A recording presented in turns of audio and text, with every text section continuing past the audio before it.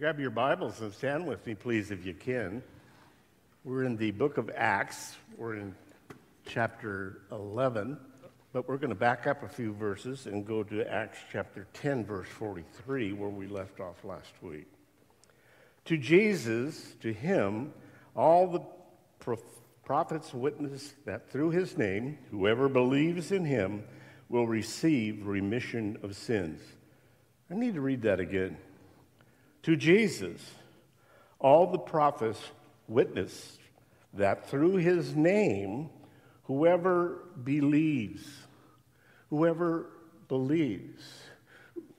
goes to church every Sunday? No. Whoever pays tithes and offerings every week. To anyone who reads the Bible daily. Whoever believes. We could stop there and talk for an hour, but let's keep going. To him or her will receive remission of sins. While Peter was still speaking these words, the Holy Spirit fell upon all who heard the word, and those of the circumcision, those Jews who believed, were astonished, as many as came with Peter, because the gift of the Holy Spirit had been poured out on the Gentiles also. For they heard them speak in tongues and magnify God. Then Peter answered, "Can anyone forbid water, that these should not be baptized, who had received the Holy Spirit just as we have?" And he commanded them to be baptized in the name of the Lord. Then they asked him to stay a few days. Now the apostles and brethren who were in Judea heard that the Gentiles had also received the word of God. And when Peter came up to Jerusalem, those of the circumcision contended. They argued with him, saying, "You went in to uncircumcised men and ate with them." Oh my goodness. But Peter explained it to them in order from the beginning, saying, "I was in the city of Joppa praying. In a trance I saw a vision. An object descended like a great sheet let down from heaven by four corners, and it came to me. And when I observed it intently and considered, I saw four-footed animals of the earth, wild beasts, creeping things, and birds of the air. And I heard a voice saying to me, 'Rise, Peter, kill and eat.' But I said, 'Not so, Lord.'" That's a problem. No, Lord is an oxymoron. "Not so, Lord, for nothing common or unclean has of any time entered my mouth." But the voice answered me again from heaven, "What God has cleansed you must not call common." Now this was done 3 times, and all were drawn up again into heaven. And at that very moment, 3 men stood before the house where I was, having been sent to me from Caesarea. Then the Spirit told me to go with them, doubting nothing. Moreover, these 6 brethren accompanied me, and we entered the man's house. And he told us how he had seen an angel standing in his house who said to him, "Send men to Joppa and call for Simon, whose surname is Peter, who will tell you words by which you and all your household will be saved." And as I began to speak, the Holy Spirit fell upon them, as upon us at the beginning. Then I remembered the word of the Lord, how he said, "John indeed baptized with water, but you shall be baptized with the Holy Spirit." If therefore God gave them the same gift as he gave us when we believed on the Lord Jesus Christ, who was I that I could withstand God? And when they heard these things, they became silent, and they glorified God, saying, "Then God has also granted to the Gentiles repentance to life." Let's pray.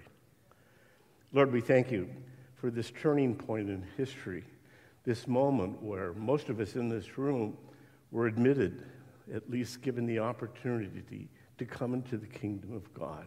Help us to understand as we worked our way through it that we might see you more clearly and leave this place differently than the way we came in. Do that, we ask, in Jesus' name. And all of God's people agreed by saying, amen. You may be seated, please.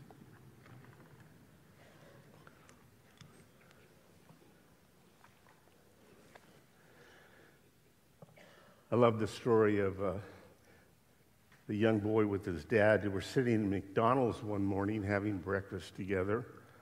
And the boy noticed that an older couple came in and sat kind of across from us. And as they sat down, he noticed that they had one hamburger between them and one order of French fries.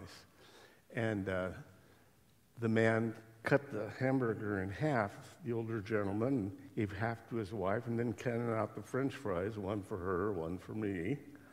And the little boy leaned over to his dad and said, "Dad, I don't think they have much money. Can I buy them a hamburger and another order of fries?" He said, "Well, you probably ought to ask him, but go ahead, go over and ask him."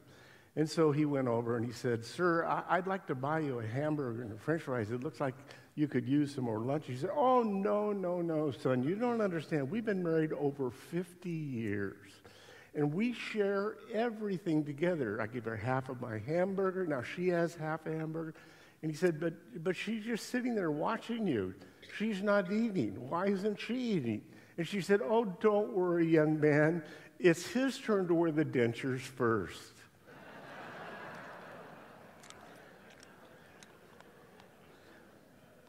There's a visual you didn't want this morning, did you? Let me see if I can offend you just a little bit more. Now, this section talks about food. And have you ever traveled in the world or been places where somebody gave you something to eat that you weren't quite sure you were ready to go there? You know, here in California, we have garden snails all over the place, and nobody thinks about eating them unless you're French. And if you grew up in France, then you'd be excited to have escargot growing in your garden. In China, we noticed that there were a lot of people eating with chopsticks live things in rice soup. And you catch the poor little shrimp and bite its head off and then eat the whole thing. Lovely, I know. In the Philippines, the favorite delicacy is balut, which is an egg that is almost ready to hatch, and you eat it whole. Bird soup, yeah.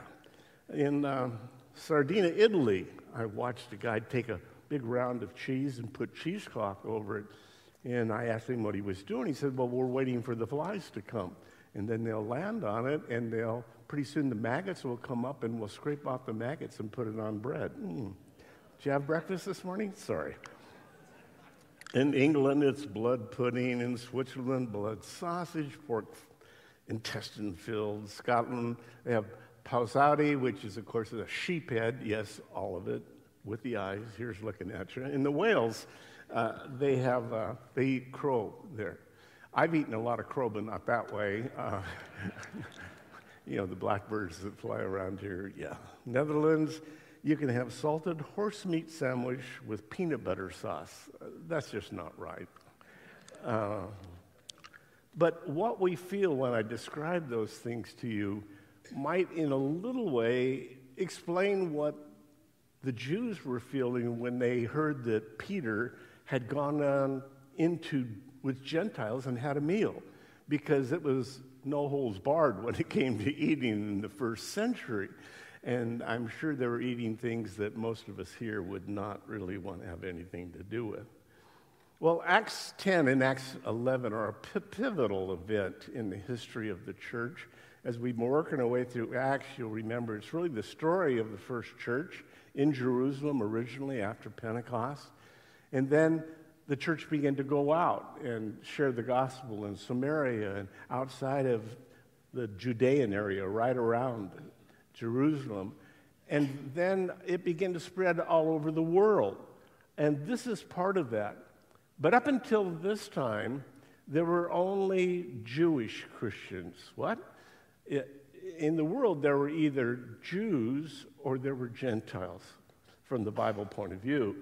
If you were a Jew, it was because you were an offspring of Isaac, Abraham's son. If you were a Gentile, you were everything else. And so most of us in this room have a Gentile background. And there were very little restrictions on what you could eat as long as you could catch it, kind of a thing. In Acts chapter 10, something happened. Peter was confronted by God, and God used the picture of food. That's why I'm giving you all these bad stories, because God is using food to describe Gentiles coming into the kingdom of God. So we are at a pivotal event in history where we move from the left-hand side of the Bible, sitting on your lap, to the right-hand side, from the Old Testament to the New Testament, from the Old Covenant to the New Covenant, from the law to grace. And it's a pretty dramatic change for those Jews who had accepted Jesus to actually accept themselves. And that's really what goes on in this conflict. They thought a person must be circumcised first, become a Jew first, before they could become a Christian. Because the only ones that were Christians at that time had been Jews. And so don't be too hard on them. They were thinking that they would just get everybody turned into Jews, and then they could be saved into Christians. That's where we are in this chapter. There's 3 parts to it. Gentiles are saved in verse 43 through 48. And then in the first part of the next chapter, this legalism comes up. If you want a relationship with God, you have to keep the law. And the law will open doors for you with God. That was wrong. That was the old covenant. There is a new covenant coming.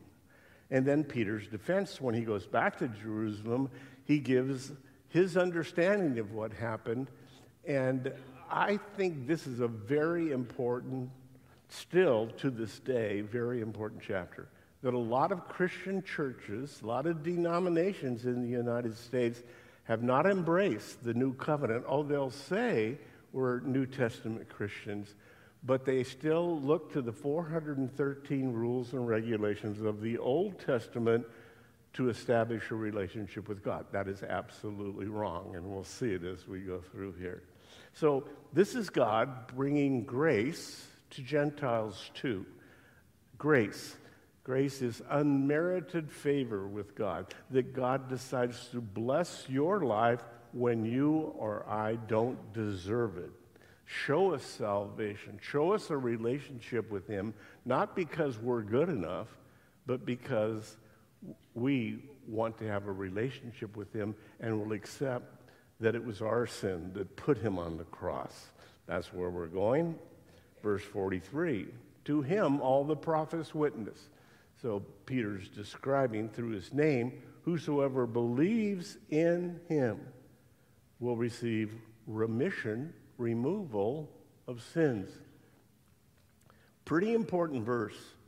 It's actually very close to the most well-known verse in the Bible, John 3:16, that God so loved the world that whosoever should believe, this says, to him the prophets witness that through his name, Jesus, whoever believes.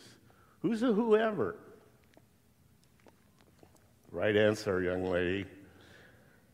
You're a whosoever. I'm a whosoever. We're all whosoevers. Doesn't matter whether you're black or brown, yellow or red, whether you're female or male, whether you were born in this nation or somewhere else, whether you don't speak English or you do, or you have musical talents or you don't, and on, whatever list of human attributes you'd like to add to that, that doesn't establish a relationship with God. It's by your believing that Jesus Christ, I believe, I'll use myself, I believe that Jesus Christ died on a cross and took upon the punishment that I deserve. On that cross, when he died, he paid the price. He was the great exchange. He was the substitute for my guilt and has removed it because I believe he's done that. So that's a pretty important verse. Whoever believes in him will receive removal in the sentence. Verse 44. While Peter was still speaking these words, see, that was the last verse of Peter's sermon at Cornelius' house. Cornelius is a centurion line officer, and he has family and friends that are gathered together because he was trying to have a relationship with God, but he was trying to do it through the Old Testament law. And it wasn't working. So Peter is explaining to all these people in this house what they need to do, And the Holy Spirit fell upon all those who heard the word. The Holy Spirit came upon the people that were listening, not because they did something besides just believe what Peter was saying. That's what the verse before says that started it all. There's no formula for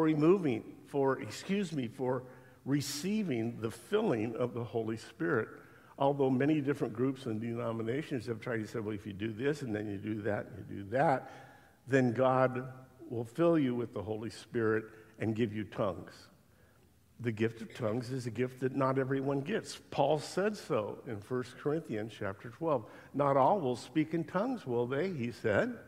So you'll find yourself in those kind of discussions, and this is where you go.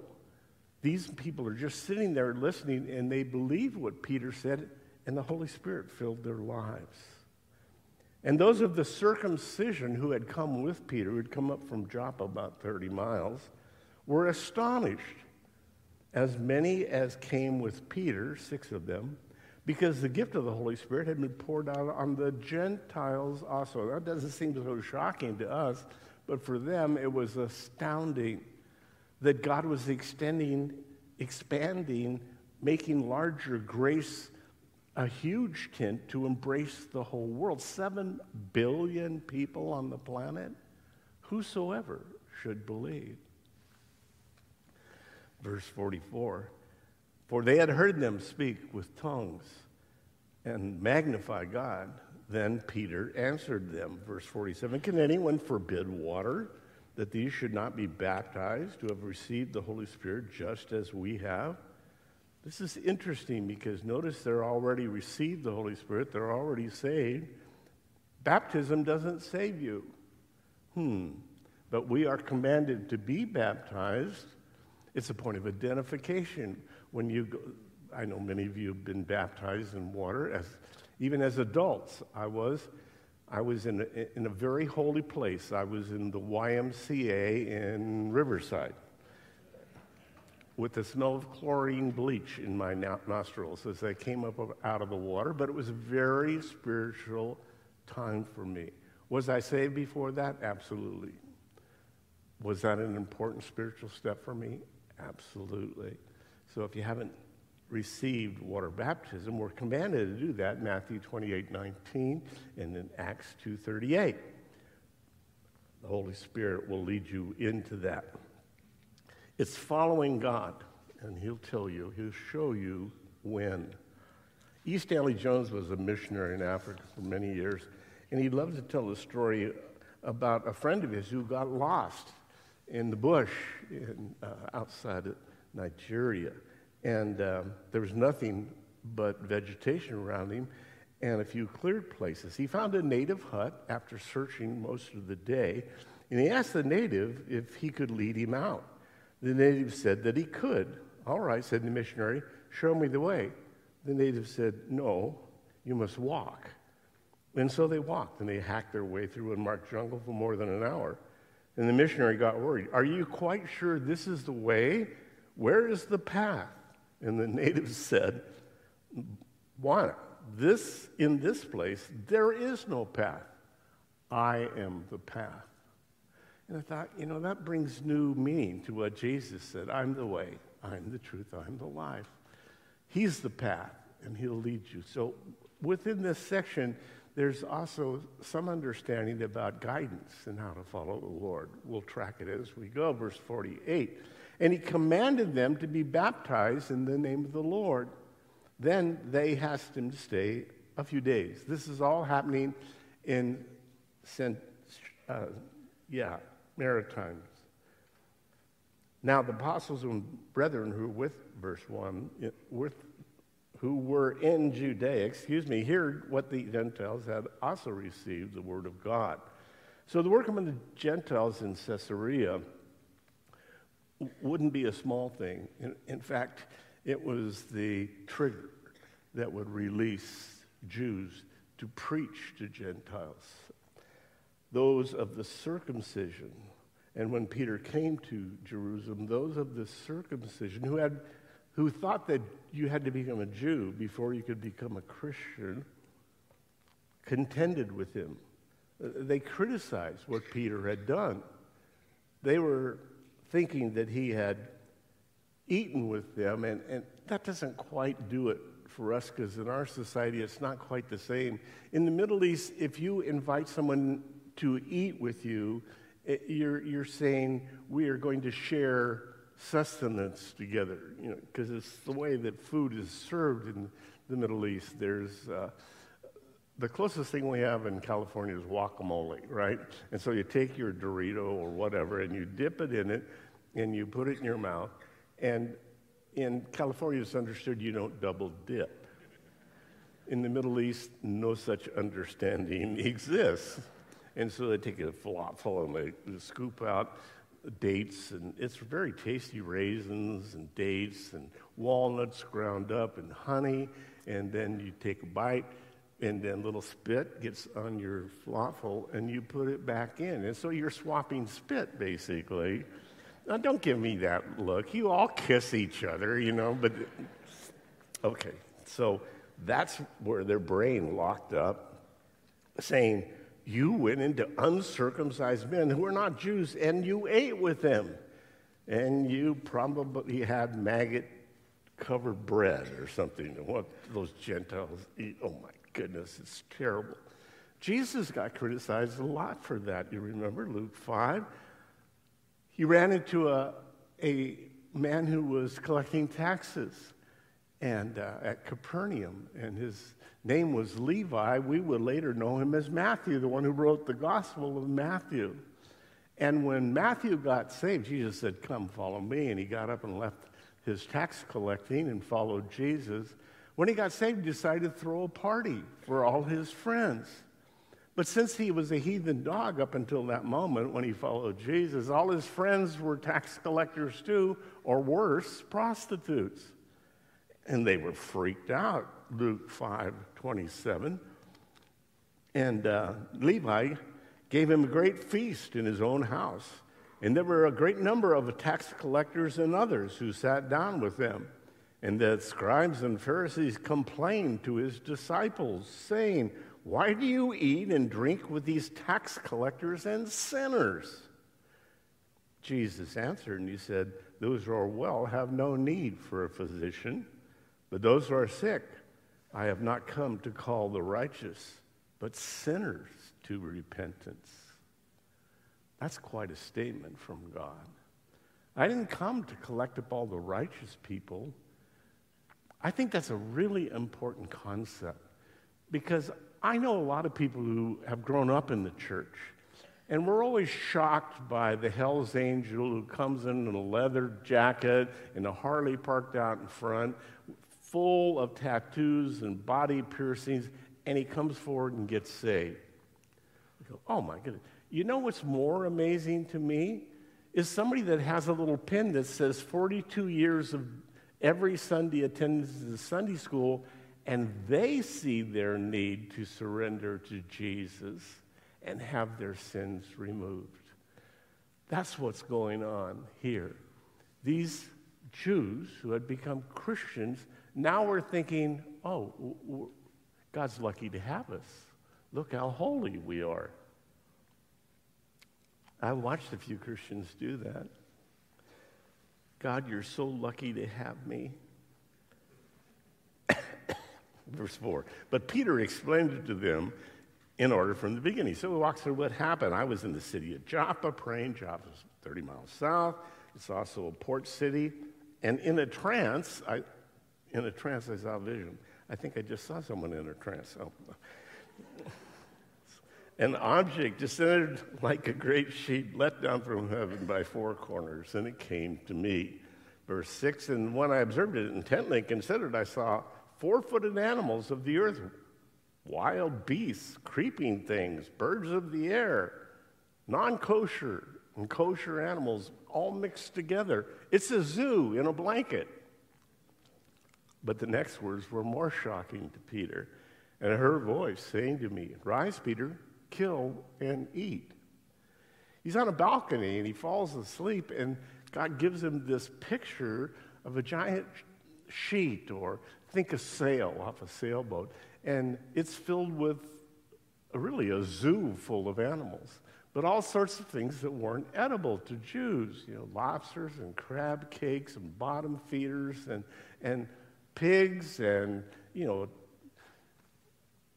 bacon cheeseburgers and bacon, cheese, not together, not good. Anyway. And so he's stuck. He said, "Not so, Lord." I love Peter.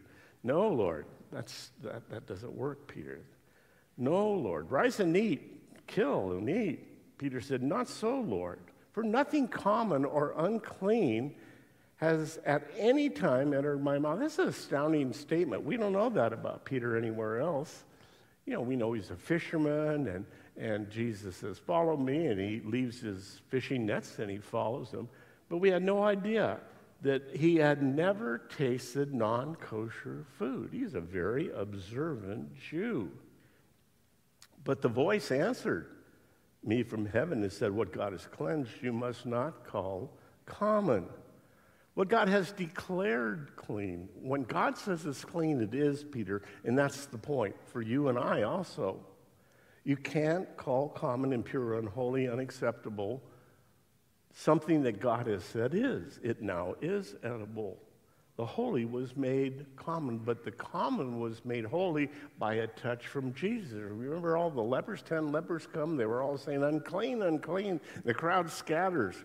Jesus walks up and lays his hands on him and confers cleanliness, confers purity onto them. If we confess our sins, he is faithful and just to forgive our sins and cleanse us of all unrighteousness. So what God has called holy, you, because you've given your life to the Lord, don't say common. You are holy. Now this was done 3 times and all were drawn up again into heaven. And at that very moment, 3 men stood before the house. Peter still explaining what happened to him in Joppa, where I was having been sent to me from Caesarea. So he was down in the port city 30 miles south. It's a beautiful town, and that's Caesarea. That's kind of quick, guys. That's Caesarea, 30 miles to the north, and the south, the first one was Joppa. That's all you get, sorry. Verse 12. Then the Spirit told me to go with them, doubting nothing. Moreover, these 6 brethren accompanied me. He wisely took 6 Jewish Christians with him. And we entered the man's house. He never calls Cornelius by his name, but that is the centurion's house in Caesarea they're going to.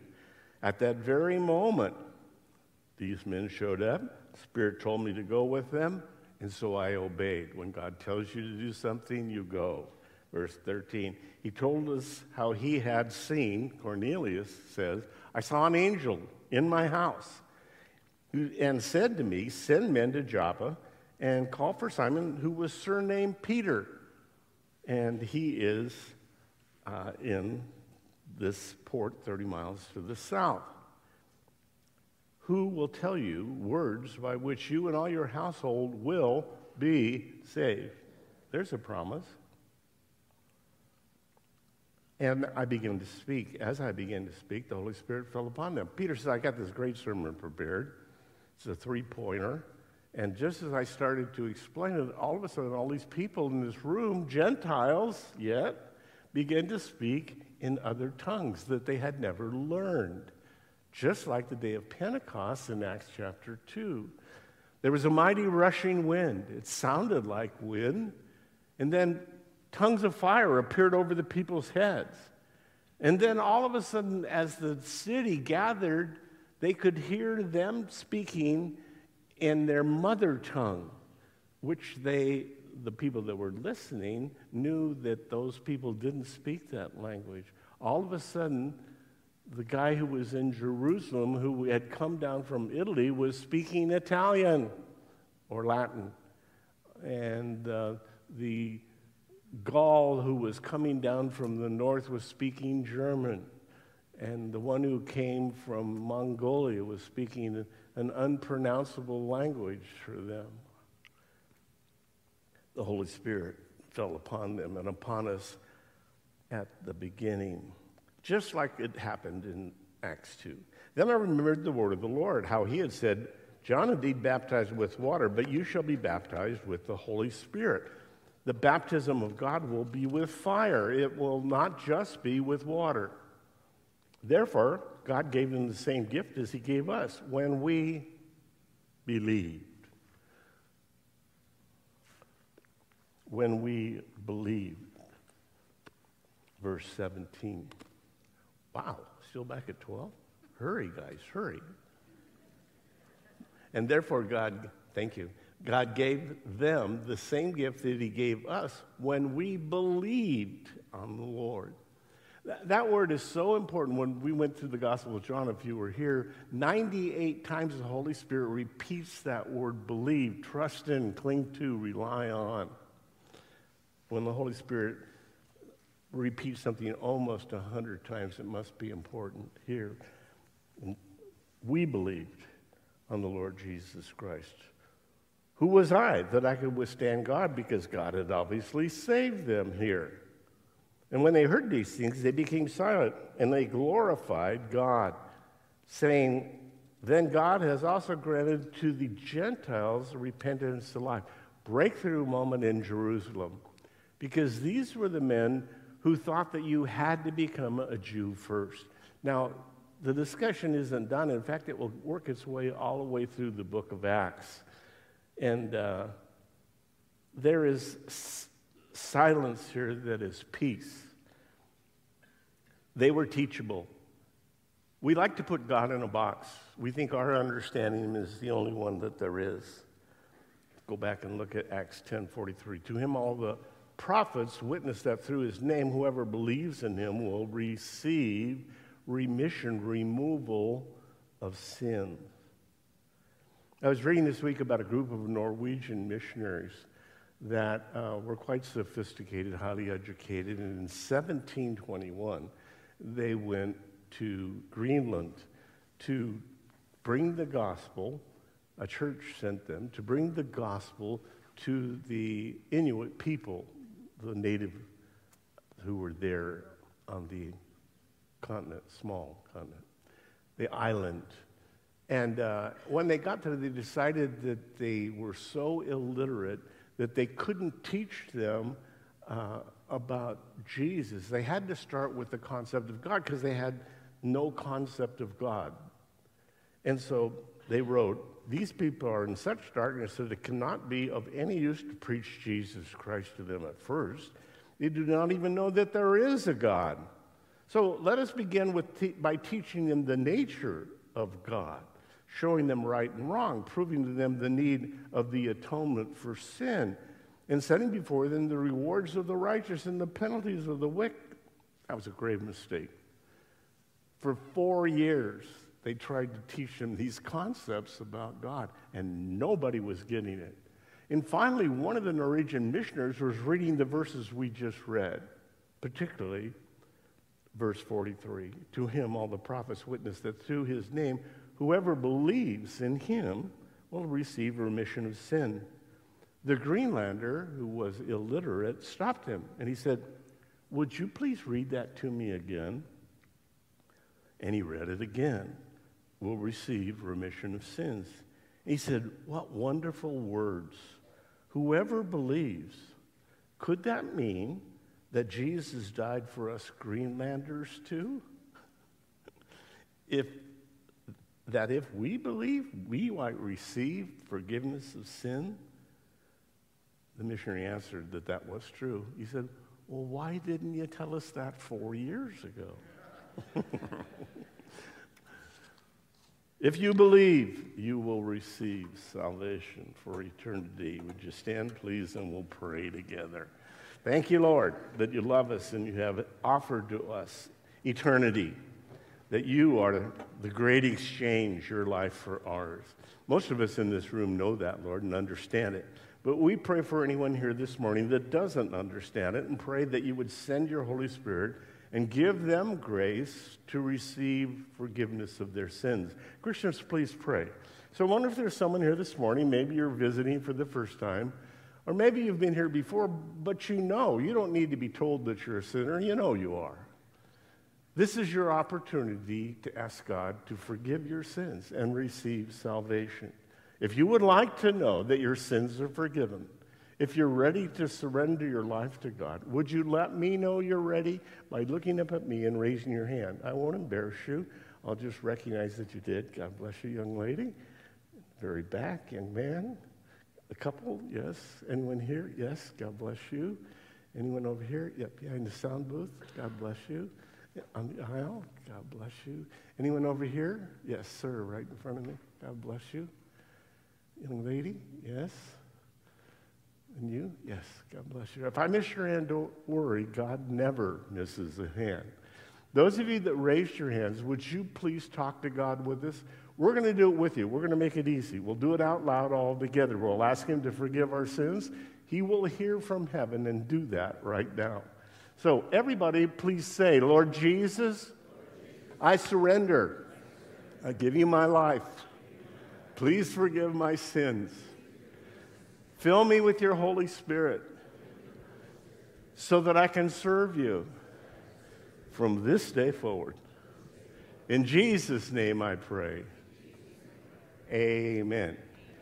Amen. Those of you that did that, we'd encourage you to go over to these double doors. We'd love to give you a Bible and pray with you.